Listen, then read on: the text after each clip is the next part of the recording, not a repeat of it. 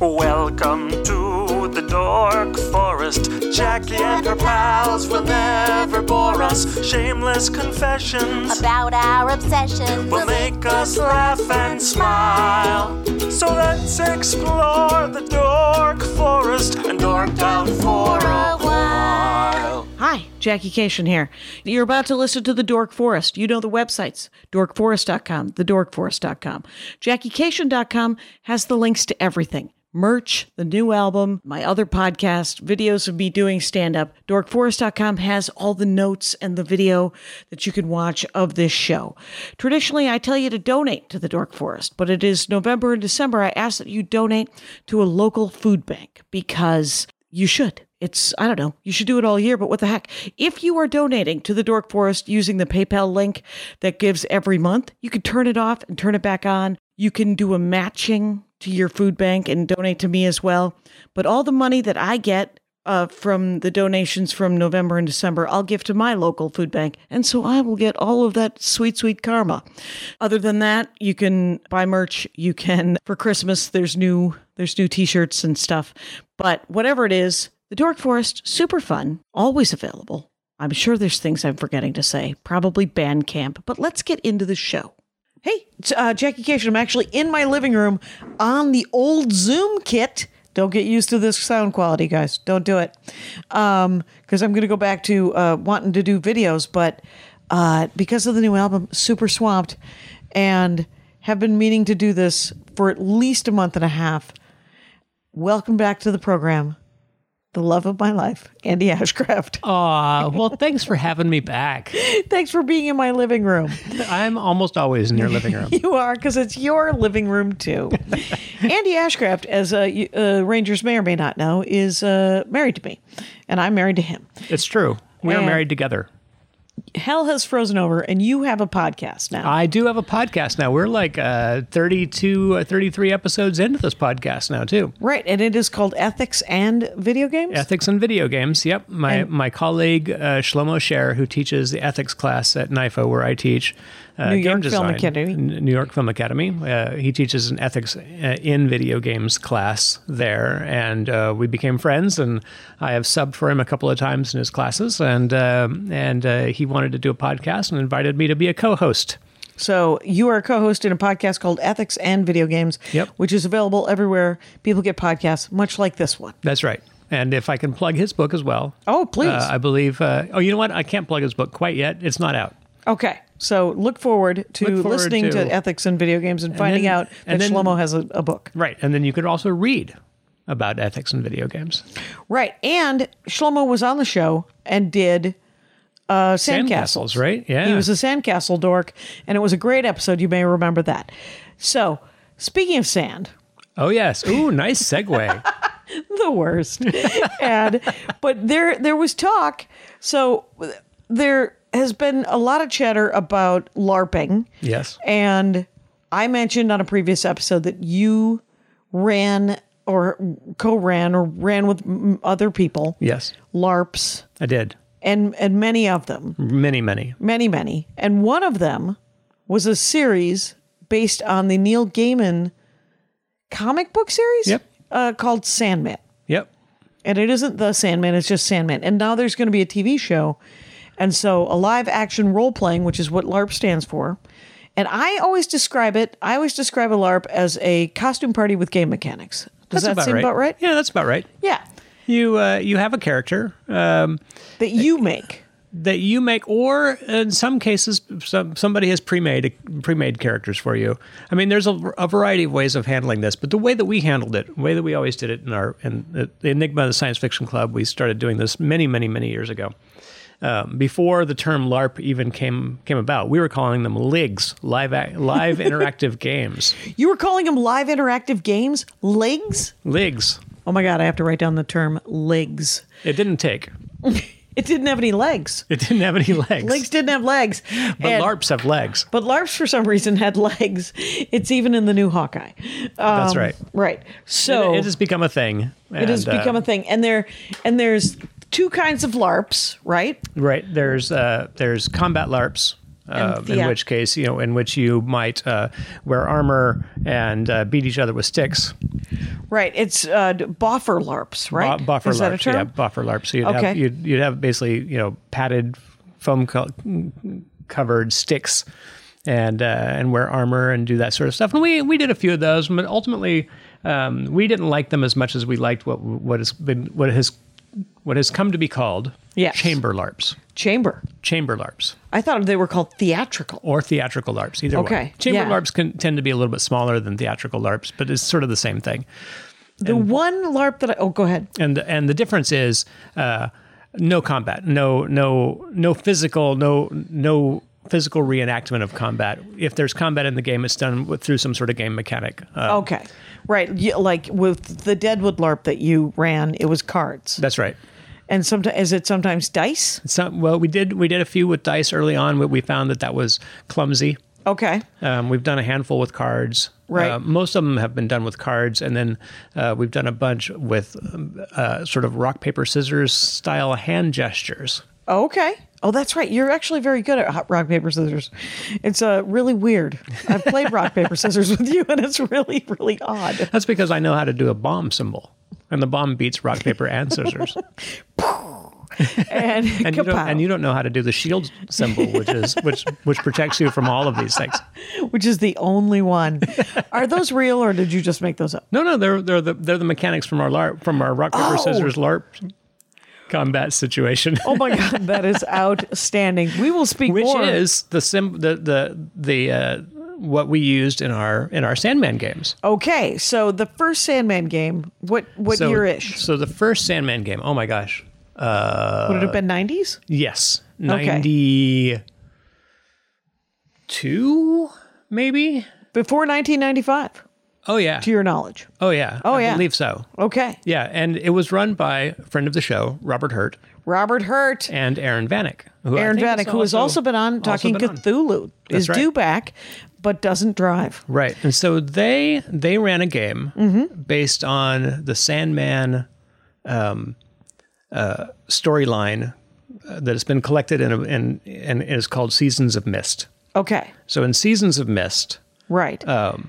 the premise is, and it was perfect for a LARP. It was a perfect LARP premise. The premise is Lucifer has abandoned hell Seasons of Mist, yes. and given the key to dream. And Who it's is not the and it's Sandman. not a gift. It is a bit of a curse. Right. He did not give it with good intent. He gave it with, and you now have to deal with this. Right. And Horseshit. And right, this horseshit is horrible. Right. And so a variety of other deities and beings come calling to the dream, the dreaming where Sandman lives, Yep. basically petitioning for the key. Okay. And that's the perfect premise for a LARP. So we all got to play different gods. Okay. Robert Hurt was playing Sandman, Morpheus. Okay. And Aaron Vanek, who did he play? I think he was just running. I think he was just running the game. I don't think he Okay. I don't remember if he had a character or not. Okay. And so we all played various different characters, either from the book, because there was a variety of characters that showed up in the books to come Right. and petition for the key, or other characters that we had made up, or from other mythologies, From or other whatever. pantheons and Yeah. stuff, right? And how many people played in that one? Oh, probably 40. Right. I remember why we're doing this. There was an episode of The Dork Forest that would be an excellent companion piece to this episode of The Dork Forest, which was entirely about Sandman. Mm-hmm. And it was about the different storylines. Right. And so this one, Seasons of Mist, was the first LARP that you were in it. You didn't run this one. This was run by Robert Hurt and This Aaron was the Vanek. first Sandman LARP. We had done many other LARPs before this. Right. This was the first Sandman LARP. Right. And who did you play? So, interestingly enough, Steve Mandel, Yes. friend of the show, DC, that is a DC Dork Forest, yes. and I played ourselves, who had become gods, in Scott Martin's Previous LARP? yes. Well, previous tabletop game. Okay, so you had taken characters that you had created in an RPG tabletop game. Who were based on ourselves. Who were Because based on Andy Ashcraft and Steve Mandel. In that story, we had been sucked out of our normal universe and into this fantasy universe, and we had to deal with the fact that we didn't know how to do stuff. Right. But we did know how to do stuff. We knew how to do like everyday stuff. Right. You know how to answer phones. Right. And because we were not natives of that plane of existence, that realm, we were therefore gods. Oh, because you had showed up. Right. And everyone that shows up that isn't from there is kind of gods. Right. Okay. So you played yourselves in the first Sandman LARP. Yes. As gods. Yes. And that's a nerdy thing to say too. There's an episode of Bones that could be just written about those two characters. That's right. And it was Steve Mandel and I, and so we were having a blast. Well, the time of your life, I'm sure. Oh, yeah. Steve Mandel, one of your favorite people to hang out with. Yes, absolutely. Rivaled only by other men 20 that other... live 20 other people. But yes, he's thinking right up there. Other Phoenix dweller, Chris Winslow. Chris Winslow. Yeah. Who was also, I believe, in that LARP. Oh, really? Was he? So, he was in the game. He was one of the gods with us. Okay. He was also a god in the tabletop game. I don't recall if he was in the LARP or not. Okay. So we have a Sandman LARP. There's 40 people. Yeah. Where do we have this event? So it is being held at the there's a rec center on campus, on UCLA's campus. Oh, okay. So you were allowed to use. As a club, we were able to rent it out. Oh, fair enough. Wow. All right. So there's a rec center. And so 40 people show up. Where do you park? No, I'm just, where, are there snacks? Well, it's UCLA. Yeah, What's happening? What was somebody had something? Goldie Hawn had that joke way back in the 70s about how she would have gone to UCLA, but she couldn't find parking. That is very funny, and that is a joke that you would only hear or know as if you went to UCLA. That's right. But it feels super Los Angeles-y because it's a famous person saying it.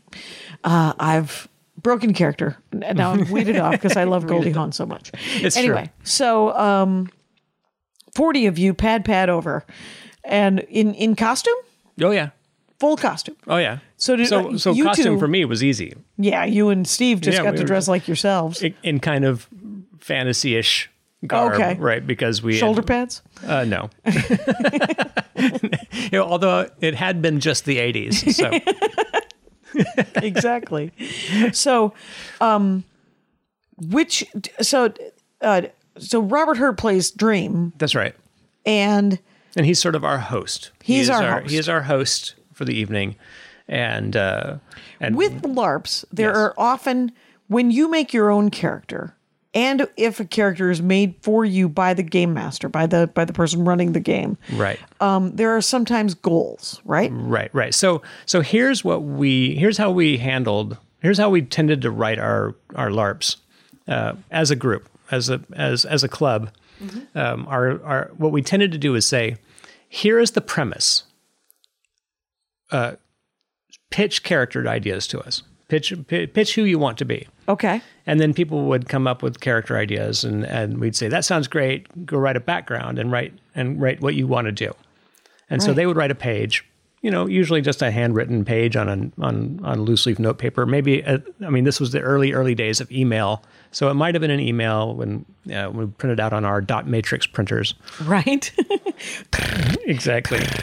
Yep. And owned almost exclusively now by car rental places. Anyway, so you'd print out the idea. We'd print it, and then the people running the game would take all of these. There would be a deadline. Yeah. A month or two before the game. Okay. To give us time to collate all these characters, right. Talk about how they connect to one another. Okay. And rewrite them so that they connected together in interesting ways, so that you would know things about the people in the game that you knew. Okay, so it would give you sort of backstory, and that's right. Sort of like when you look at a D&D, like the one of those books, it gives you a lot of sort of too much info about the monster. Right. And we were always very conscious of how much info could be too much info. Good. So You might have a paragraph or two about there was general info that everybody knew. Right. And then you if you had a faction, you might have some faction info that was everybody that in your faction knew this. Okay. And then you would have your character information, which was just here's what you know, or here's your deal. Mm-hmm. And we would try to echo what the player had written Right. prior to, like, just to make sure that they were heard. Yep. And we didn't want to rewrite their characters for them. We didn't, but we did want to connect them to everybody. Right. Or connect them to enough people to make the game interesting. Mm-hmm. And then we would send those back out to people. Right. And then also have a copy for them at the game itself, because people forget stuff. Right. People always leave things at home. Right. And then we come up with some simple game mechanics. And at this point, we had come up with the rock, paper, scissors variation. And I can't remember where we had picked that up from. It might have been picked up from the Assassin's Guild at MIT. Okay. Who had sent one of their members had come to grad school and had joined us. Okay. And he had brought some game ideas, because we had started doing our LARPs basically as, hey, let's take our tabletop role-playing games and make them live, make them parties. Okay. The Assassin's Guild had come at it from a different direction. They had been playing Assassin on campus, which is that game where you get somebody else's name, and then you have to hunt them down and kill them. I'm using air quotes. Finger quotes. Because you would either, you would shoot them with a dart gun, a Nerf gun. Or tag. It was some sort of tag. It was some sort of tag. And then if you killed them, you got the name that they were carrying. And now you continued on until there were only two players hunting each other on campus. This is a game that causes paranoia. Yeah, it does. And what they did is they took that game and they said, this would be more interesting if it had characters. Okay. And factions. Okay. Oh, sort of not just teams, but literally like you're James Bond. Yeah. You're Elvis Presley, whatever. So they had run a game. Oh, no. They had run a bunch of games. And then this guy's name was Harry Tuplitz. He works up at Caltech now, I believe. Okay. And he had come to us to come to grad school at UCLA and had joined the club, and he had brought this information and brought his style of gaming, and we were doing our style of gaming, and we sort of colluded and put together a game and I think that the mechanics, that rock paper scissors mechanic, had come from them, but I'm not completely sure of that. Here's what I may have to make a TikTok video. Rock paper scissors, bomb, shield. Yep. What does a bomb look like? Thumbs up. Thumbs up is the bomb? Thumbs up is the bomb. And what is the shield? The shield is flat palm up. That makes so much sense. I'm going to stop you right here and tell a little story about when we first were playing at just board game night over at the over with Judy and Phil. And Judy was telling a story of some LARP that you had both been in and that you had sex. Oh, yes. And I did not know that we simulated sex in a LARP. In a LARP, which is done with hook our pinkies together, as we are doing right now. You and I. To hook pinkies. Here's what Jackie Cation didn't know: that you weren't the kind of people who, if you had sex, you would just talk about it over a game of apples to apples. And so I thought, well, exactly, we kind of are. Right. And I told some weird story. We just don't have a lot of sex with each other. There was that. And then, so I told some weird story about actually having sex. And I felt really, I don't remember which story it was, blessedly. All I remember is sort of the silence. And then Judy explaining to me that it was pinky sex in the LARP. And I was like, okay. All right, I'm going to go die a little bit over here.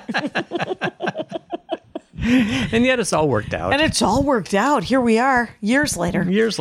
Still married. We went over to Judy and Phil's house last night. It was nice. Last very night where you played a game. And you slept on their couch. And I slept on their couch because I couldn't face it. Right. I had to sleep. You had to sleep. And it was fine. And it was adorable, in fact. Oh, well, there you go. Let's get back to Sandman LARP. All right. So the rock, paper, scissors mechanic. Mm-hmm. How was it used in the Sandman, that first one? So as a character, like if you're familiar with D&D, for example, you've got a character sheet and it's got a bunch of stuff on it. Right. with a LARP, you also have a character sheet, and it's got some stuff on it. It doesn't have as much stuff because we wanted to simplify it down. You have, basically, you have some number of hit points. Okay. And you have some number of shields that you may use in a single combat. Okay. And some number of bombs that you can use in a single combat. Okay. Sometimes we call them cheats. Cheats or bombs is the sort of the same. And so those were your stats. And you could use rock, paper, and scissors as much as you like, unless you had some sort of limitation, in which case you might not be able to use rock, paper, and scissors as much as you like. And that would be a top secret thing that you would not want anybody to know. That you had some sort of disability in the game right. that would not allow you to use rock, paper, scissors. That's correct. Or rock, paper, or scissor. Like we would say, like one of your mechanics might be... one of your mechanics doesn't work because you don't know what scissors are. Right. Or whatever. Yeah, exactly. Holy smokes. Right. All right. So if somebody ever figures that out, then they can just beat you down. Every time. Yeah, every time. Yeah, and then you would be dead. Right. Because hit points are health. Hit points are health. Shields are defense. Yep. And bombs or cheats are attacks. Yep. Okay. And they beat rock, papers, and scissors and other bombs. What other things happen at a LARP that are not attacks? Like there is. So you might also have, and in the case of Sandman, people had magical abilities. Okay. And we did those a variety of different ways, and each even though we were using that same rock, paper, scissors mechanic throughout all of them, we changed the way that magic stuff worked. Okay. To try to limit as much as possible how much you needed to go to get a GM to figure stuff out. Okay. Oh, right. Because that would just drag. Because you could just do it together. Right. Exactly. And you have access to your own sheets, and then you don't need. And nobody's cheating. Nobody's cheating on this stuff. It's not right. This is just fun. This is all just fun. Right. And so, when would you go to a GM? Is when it got. Well, yeah, there might be something you needed to adjudicate. Okay. Like, hey, I want to do this thing, and I don't know how. Okay. I want to do this. I want that something that nobody anticipated. Right. And so you go to the GM and you say, I want to do this thing. And they would either say, you can't do that. Or they would say, sure, you can do that. And here's what happens. Or they might say, sure, you can do that, but you need to get 6 people in the same room together, all doing such and such. Oh, wow. That's kind of cool too. You need to do a ritual.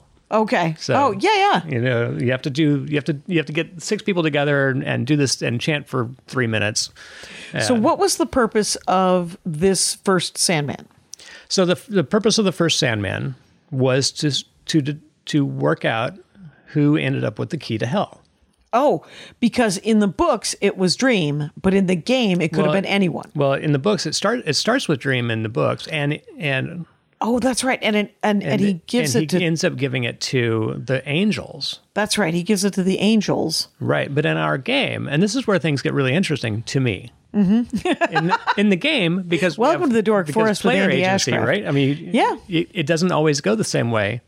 And so it ended up going to Aphrodite. Oh. Goddess of love. Kiss, kiss, kiss. Queen of hell.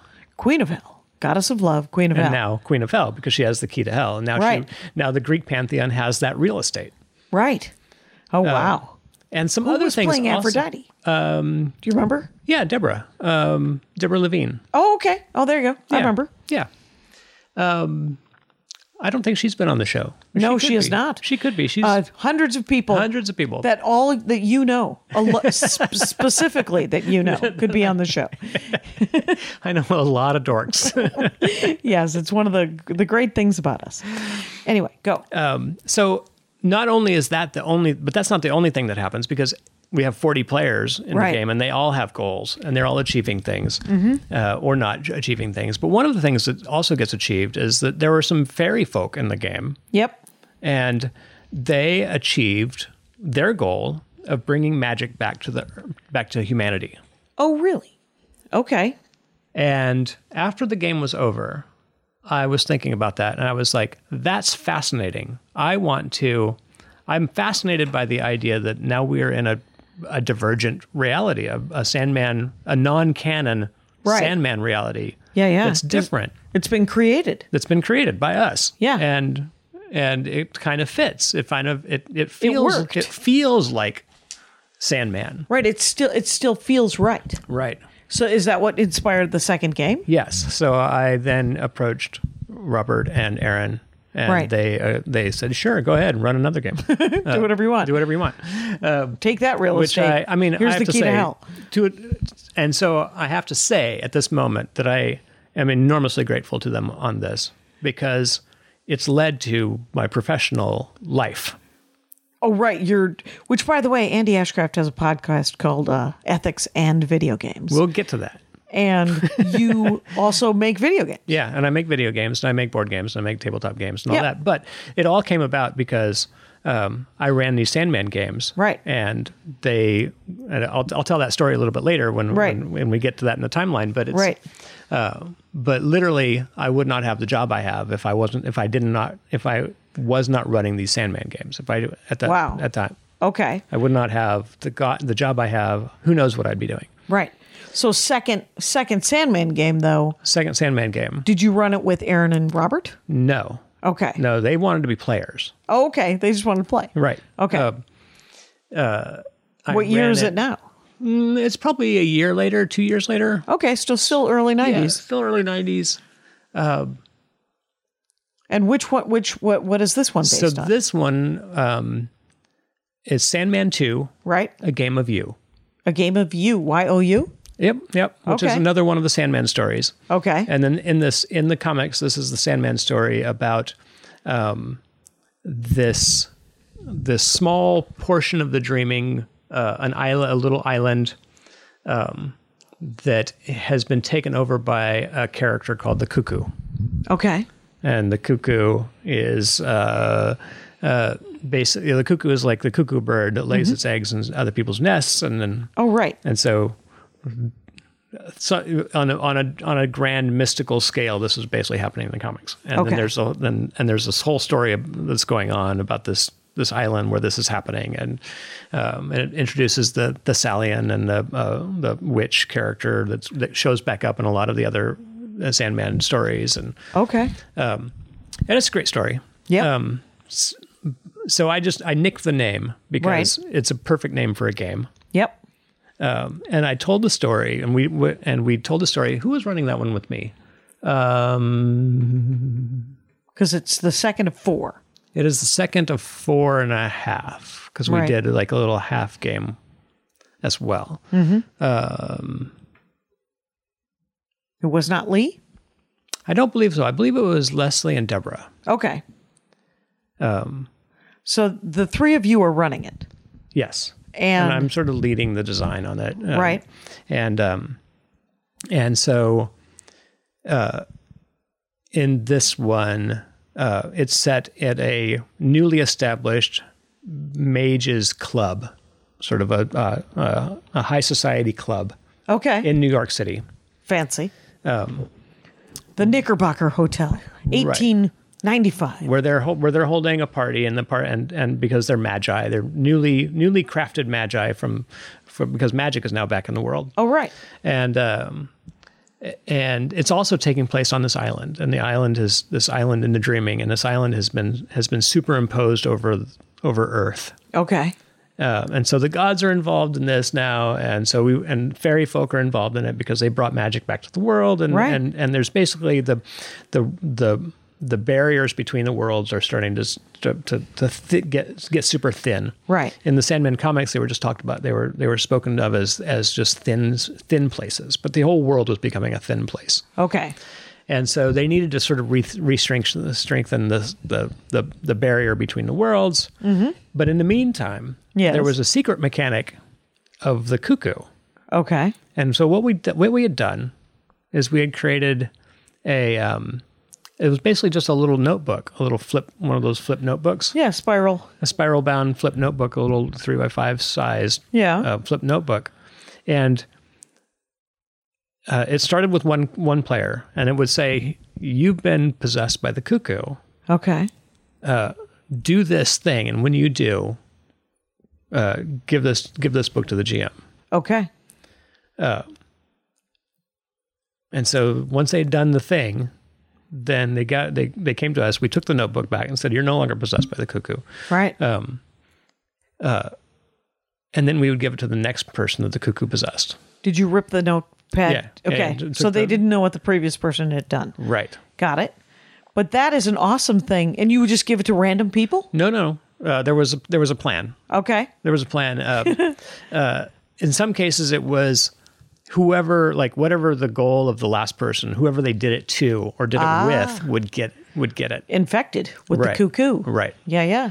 And so a bunch of things were going on in that one, and ultimately,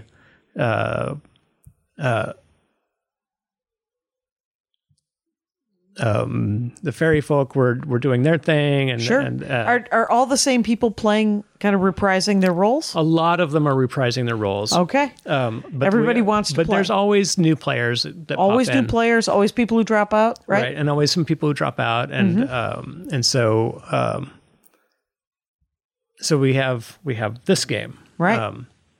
in the Mage's Library, and that one was actually played at the Adler's house. Okay. At Judy's house. Yep. Judy and Phil's house. Yep. And Phil actually helped me write. He wrote a program in HyperCard. So this is again 1990s technology.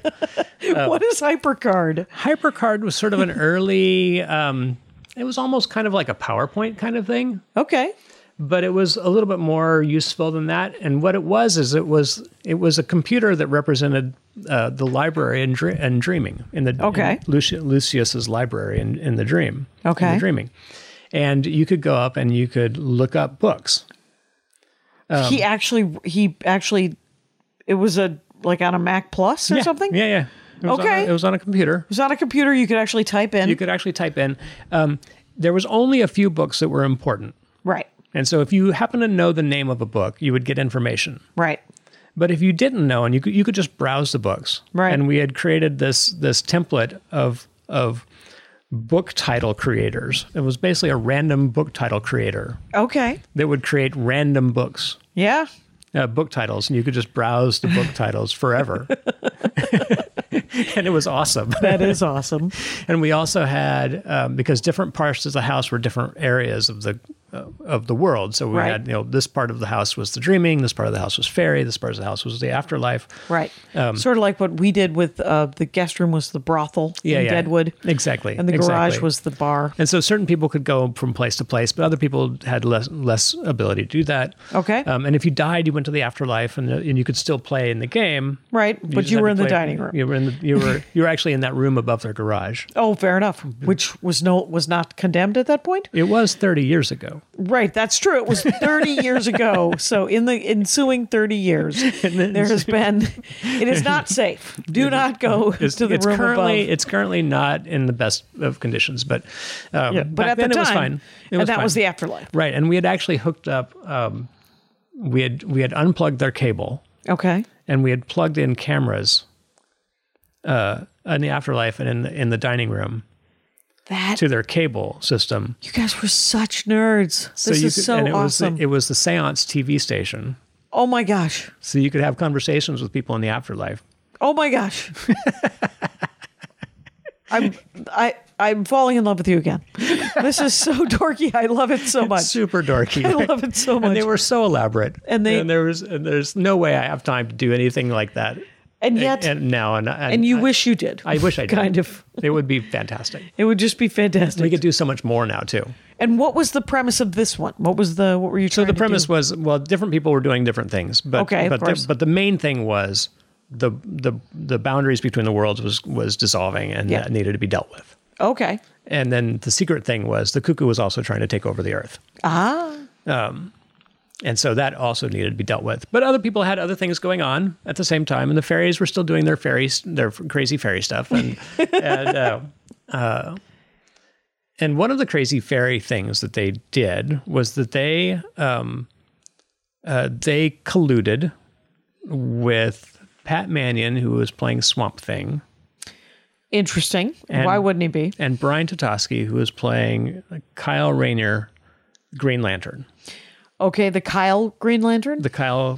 Not Green Lantern. Hal, Not or- Hal. Kyle. Okay.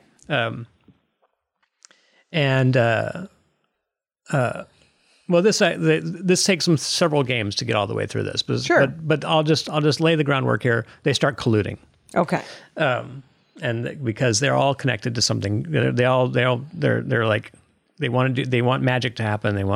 They're connected with the green and the greening and Right. green magic and Kyle Rayner's Green Lantern magic. So it's all Nice. it's all sort of Because it's all Swamp sort of, Thing is all about the greening and Right. the land, and Green Lantern is all about the Green Lantern and the green magic that comes out of that lantern. yeah. Hence, they have that in common. They have some things in common, right?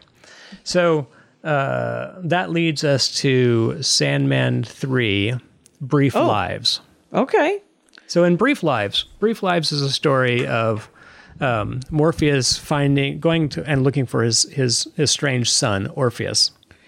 Quick question. Yes. Backing up to Sandman 2, does Robert Hurt Yes, play Morpheus in Sandman 2? of course. He plays Morpheus throughout. Throughout. He is He's Morpheus. on board with this. He is Morpheus throughout the whole thing. I think he's done 5 episodes of The Dork Forest. I think the Rangers know that Robert Hurt is on board.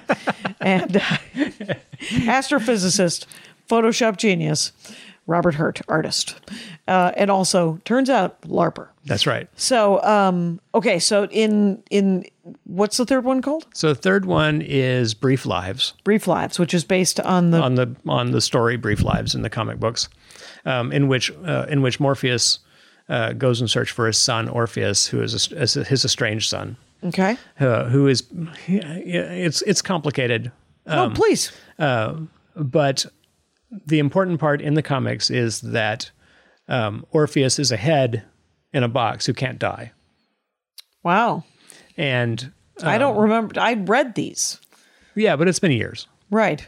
And Morpheus has to release him.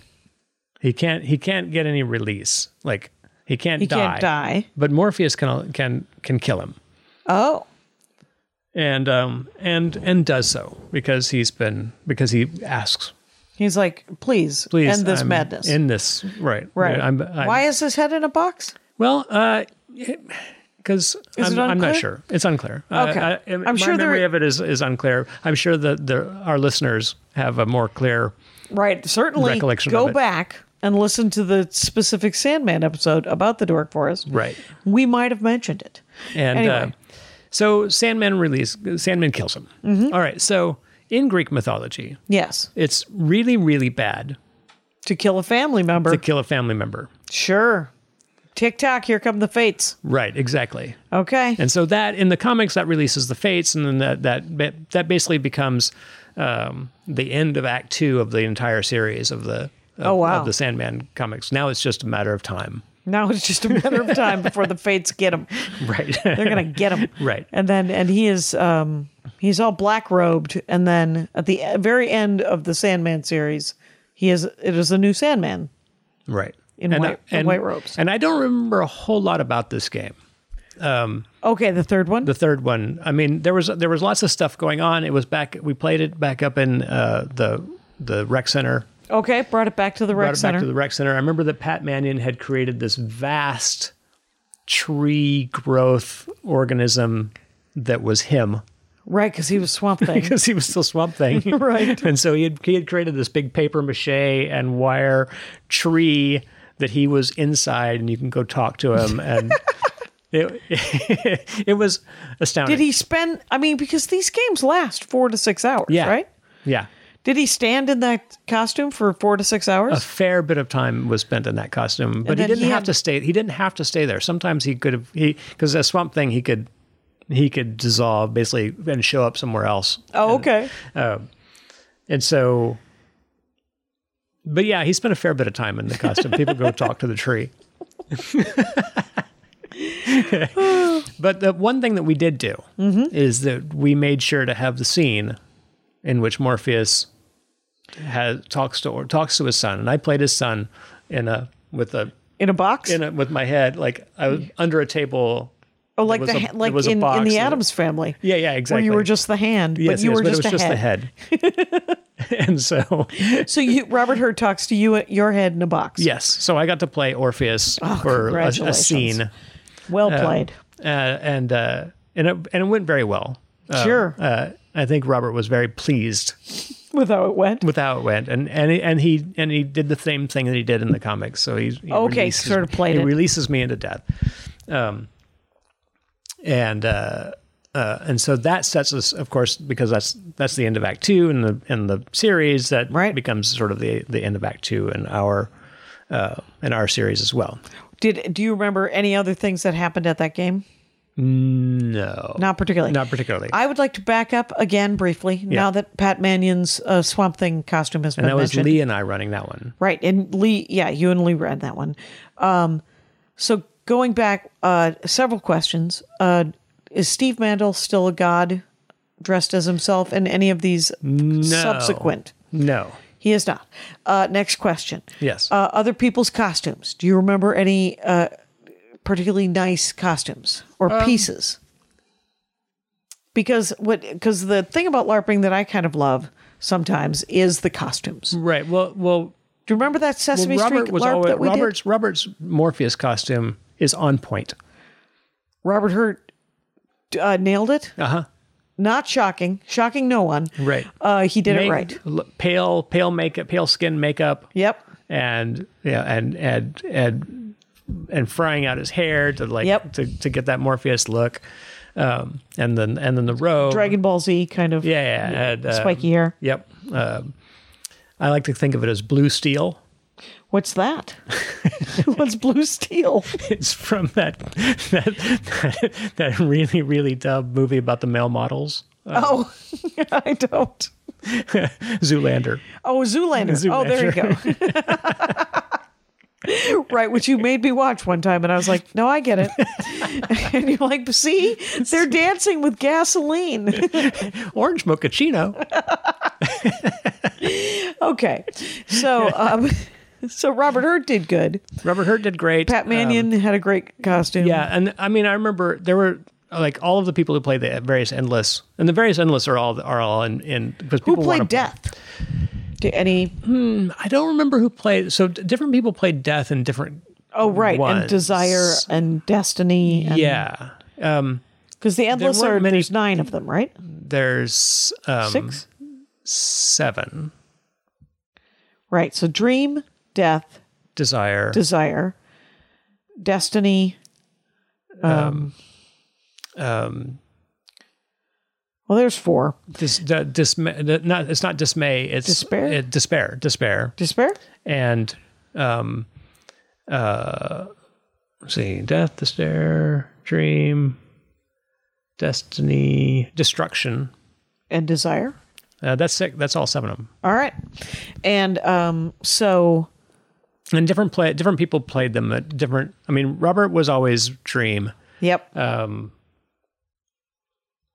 Because I just remember that sometimes the costumes are made by the people who are playing the characters, and sometimes you can hire people to make those costumes, and people do. Yeah. They're like, I need help. Yeah, although nobody did that in any of ours. This was too early. Too early. Yeah. In the process, and people were still super psyched about making their own costumes. Right, and you had a sewing and we were machine. all also in our 20s in the early 90s, and so none of us had any money. Right, there was no money. There was no buying of costumes. You were like, you have a sewing machine. I have a glue gun. Let's put this up. Exactly. And then Phil Adler knew how to program. And Pat Mannion, who loved to just like make elaborate stuff. Right. Paper mache. Oh my gosh, hilarious. Okay. And then that led to 3.5, which is the sort of which was sort of a LARP and sort of just a storytelling show. Oh, because in this one there was no combat mechanics. Okay, it was in the comics. There's a series called the end at the end of the universe, the world, maybe World's End. World's End N. Oh, that's and it. It's basically there's some sort of big reality storm, and there's an inn, sort of on this cliff, stuck out in the middle of nowhere, and people from all different times and places and worlds ended up coming into this inn for shelter. Right. And Cain and Abel? And they tell stories. Right. In the comics, there's just like a 6 series where different people are telling stories. Yeah. About themselves and about other things and just stories. It's a storytelling inn. Just a storytelling inn. And that's the coin, right? And so, that's how you have to pay for things there. Yeah. And so that's what we did. We basically... You had a storytelling party. We had a storytelling party in character. So we had people were still pitching characters. Mm-hmm. And a lot of people played the same characters that they'd been playing for a while. Brian McInnes had been playing Loki the whole time. Okay. And now he was playing Loki, but maybe he was Coyote. Oh, okay. Wow. Did we know? Do we know? Did you ever find out? Oh, we don't. We don't ever find out. Okay. And so people still have goals that they're trying to accomplish, but everybody also has a story they have to tell. Okay. And so we had like blocks of time in 2 different rooms where people could, like, we had a schedule for when people were telling stories. Right. In these 2 different rooms. So basically 2 different stages. Right. And then blocks of time in between where people were just interacting with one another in character. Trying to achieve their goals and just hang out. Goals and just hang out and going to the bathroom, like embarrass each other, getting a soda. And they all had things that they were trying to get accomplished. And that went very, very well. Right. That sounds like a lovely evening, quite honestly. It was a lovely evening, in fact. It sounds like a really nice night. In fact, it went really, really well. Mm-hmm. And we were very... Was that Lee as well? Did you run that with Lee Bennett as well? Yes, I believe I did. Okay.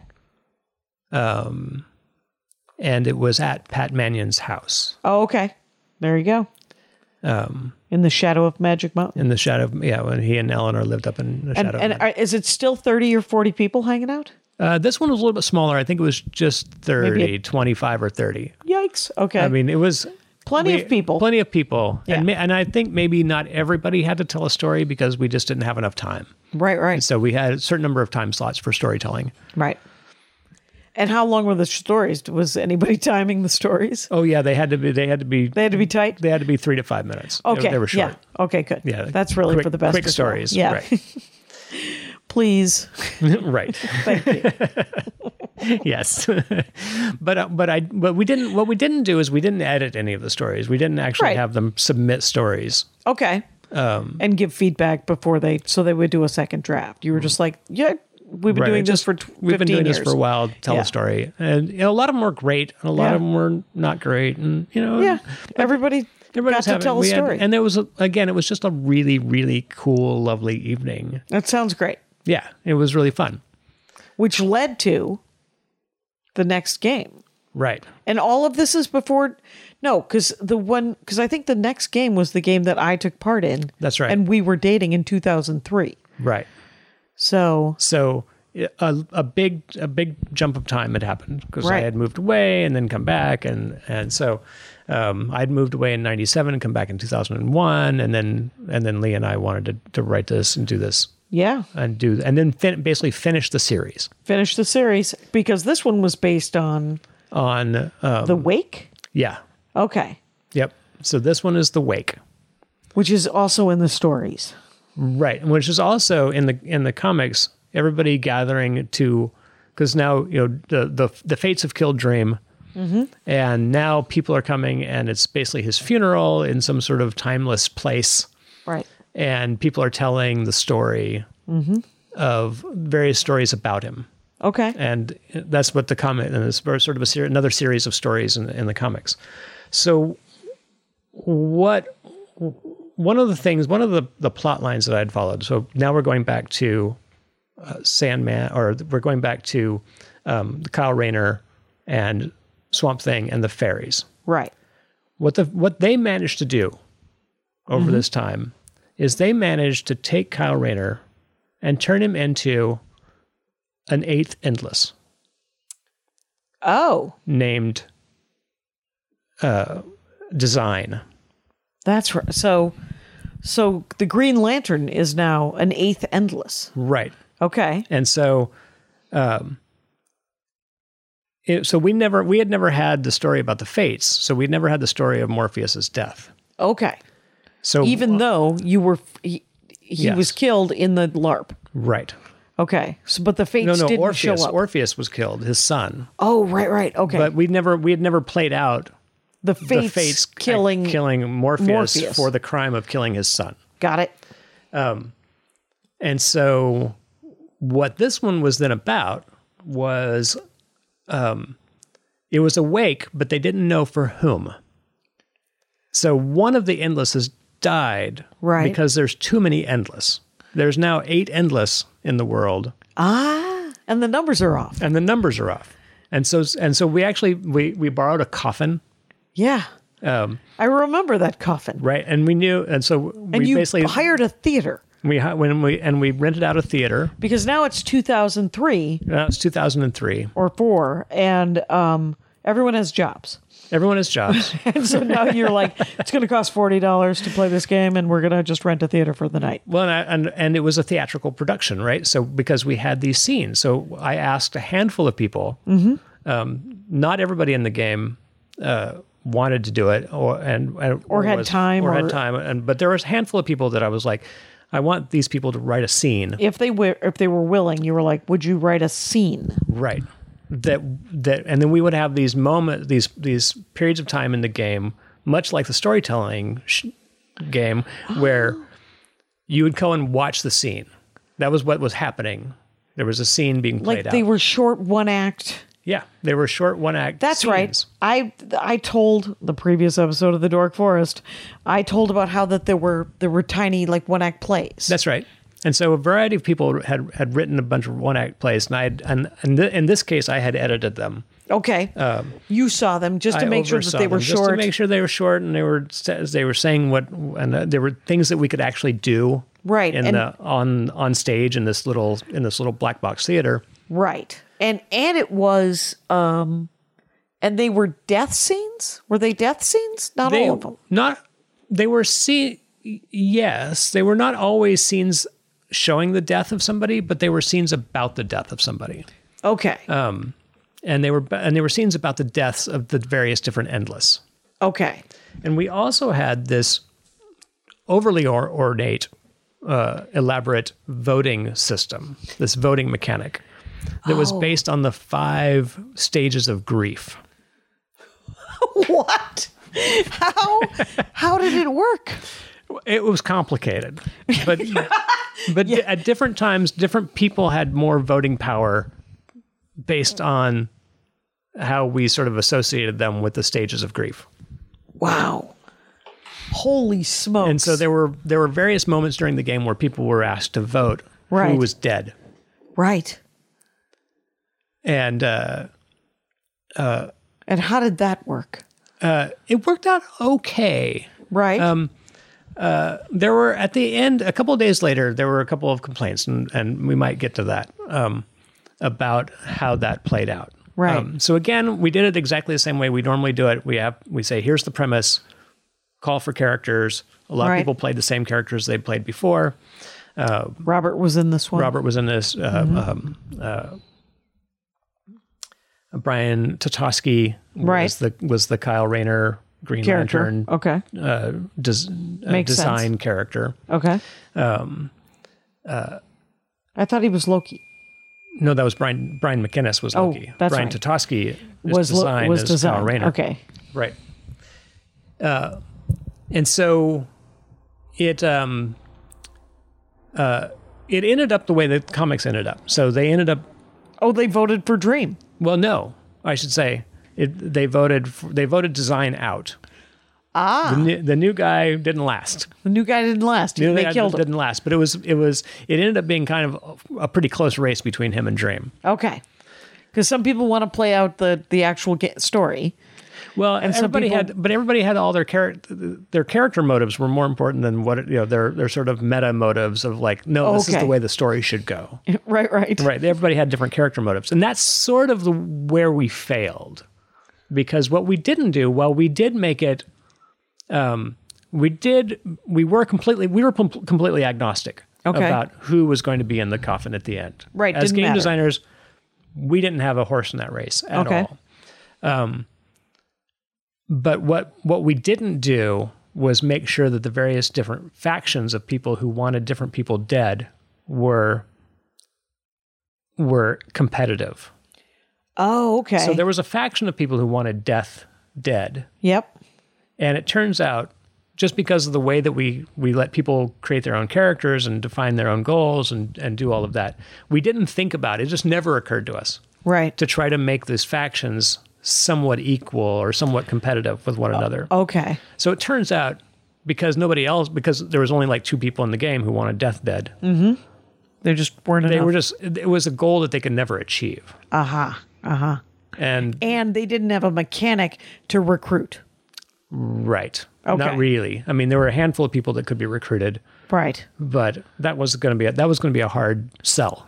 Right. And it was and you think of that as sort of a failure of game design at that point. Yeah, it was because it led to them having a not so good time. Right. And that's the whole purpose of all LARPs. And that's the purpose of the whole thing, is for everybody to have a really good time. For each person to have a good time. Right. And one of the things that you want to, in order to have a good time, you want to feel like you have a chance of success. Right. And at some point during the game, they realized they did not have a chance of success. Right. And it bummed them out. Yep. So that's not great. That's not great. But still, there was like 60 people in that game. Right. There were so many people in that game. That was the one that I witnessed. Yep. Because I asked if I could come and watch, and you were like, it's not really done. And I was like, well, what if I do? But it's not that it's not done. It's just that we've had people do it before, and they don't know what's going on. They can't figure anything out. There's no way for them to like connect to anything going on. Right. It isn't they're not super part fun. of it. Yeah. They're just a fly on the wall watching a bunch of people have weird conversations, and it doesn't mean it can't like nothing means anything. Well, this being described to me in this moment actually helped a great deal because in the 11th hour, Maria and I were in charge of catering. Right.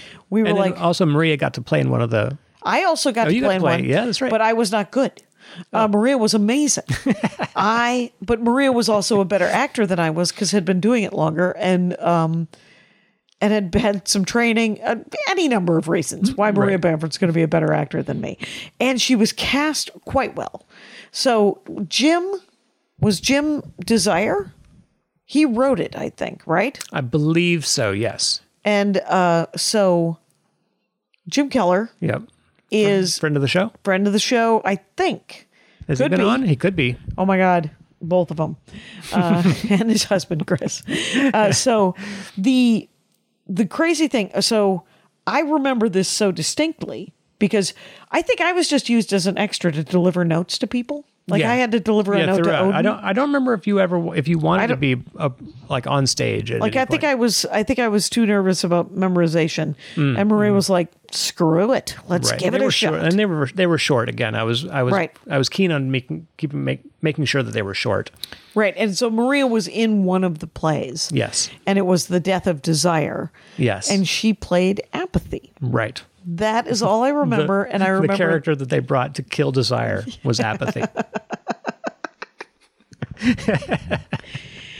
Do you have? So we're pushing an hour. Do you have plans? The oven just beeped. Right. Do you have a right? But what I do want to say is this is the moment where I say, it was somebody who was playing in one of these games. Over the decade. She was playing the Queen of Fairy. She played the Queen of Fairy all the way through. Kirsten Haglett. Okay. Aaron Vanek's wife. She was the one who got you the first job? Yes. She happened also to be I liked that woman.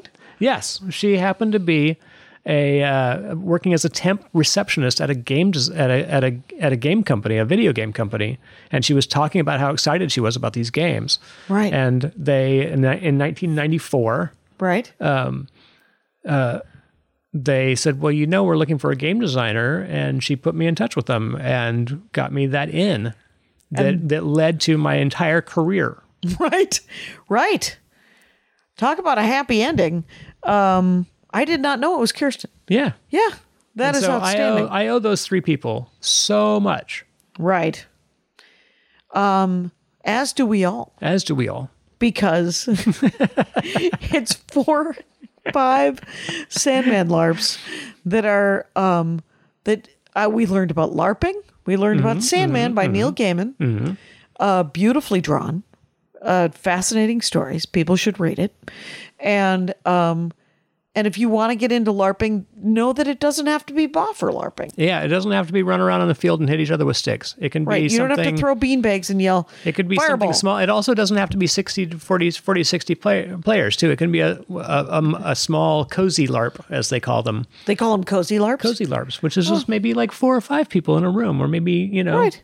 a small group. A small group that, much like you'd gather for a board game, you're just essentially creating your own fun theatrical moment to recreate something you genuinely love, sort of like writing fan fiction. Yeah. But it's a game. Exactly. Thank you so much for being on the Dork Forest, Andy Ashcraft. I feel like we barely scratched the surface. As always. We could talk way more. I could go into lots of game design talk and do that, but I felt like you wanted more story. Well, I certainly wanted to know this is a nice overview. Yeah. Of those particular LARPs and that particular IP and all of that. Mm-hmm. And so I think you'll be back on the show. There may be a day. Rangers, so you guys. So I have my own LARP now. What is it? I with hookers and cocaine. No, it's it's ethics in video games with my co-host Shlomo Sher. Yep. And we talk about all kinds of ethical issues, both in games and in the industry and around games and. Yeah, and so you have guests sometimes, and we have a lot of guests. We like to have guests. You like to have guests, but you always have really good guests this last week. Topics, and it comes out on Mondays or Tuesdays. That's a good question. Right. Anyway, so it will be linked, and so ethics and video games with Andy Ashcraft, wherever podcasts are happening, you'll find it. Do you guys do a video on YouTube usually? We do. Yeah. Okay. So also on YouTube. Also on YouTube. This episode will not be on YouTube because we live together. And so I didn't have to Zoom. So we're just standing next to each other. And we didn't have any makeup or hair people here, so. And Andy Ashcraft, you also have the Hero Instant, or just Hero Instant. Right, it's true. So coming beta. soon, a sit-down tabletop superhero role-playing game entirely of my own design. Yep, and I am in 2 different versions of it. Play tests. We've been play testing it throughout the COVID thing over Zoom, and they've been going great. So if you want to noodle around that, you can go to theheroinstant.com. That's right. It's really cobwebby right now, but it'll get updated at some point. There you go. Thank you for being on the show. And Rangers, you know the rules out there. Take care of each other. My hat, my hat, my hat. They're dancing around my hat. My hat, my hat, my hat. Well, what do you think of that? If it looks like a Mexican hat dance and it sounds like a Mexican hat dance, it's most likely a Mexican hat dance. So take off your hat and let's dance. Yay! Oh my God. Why don't we just call that as the end of the show?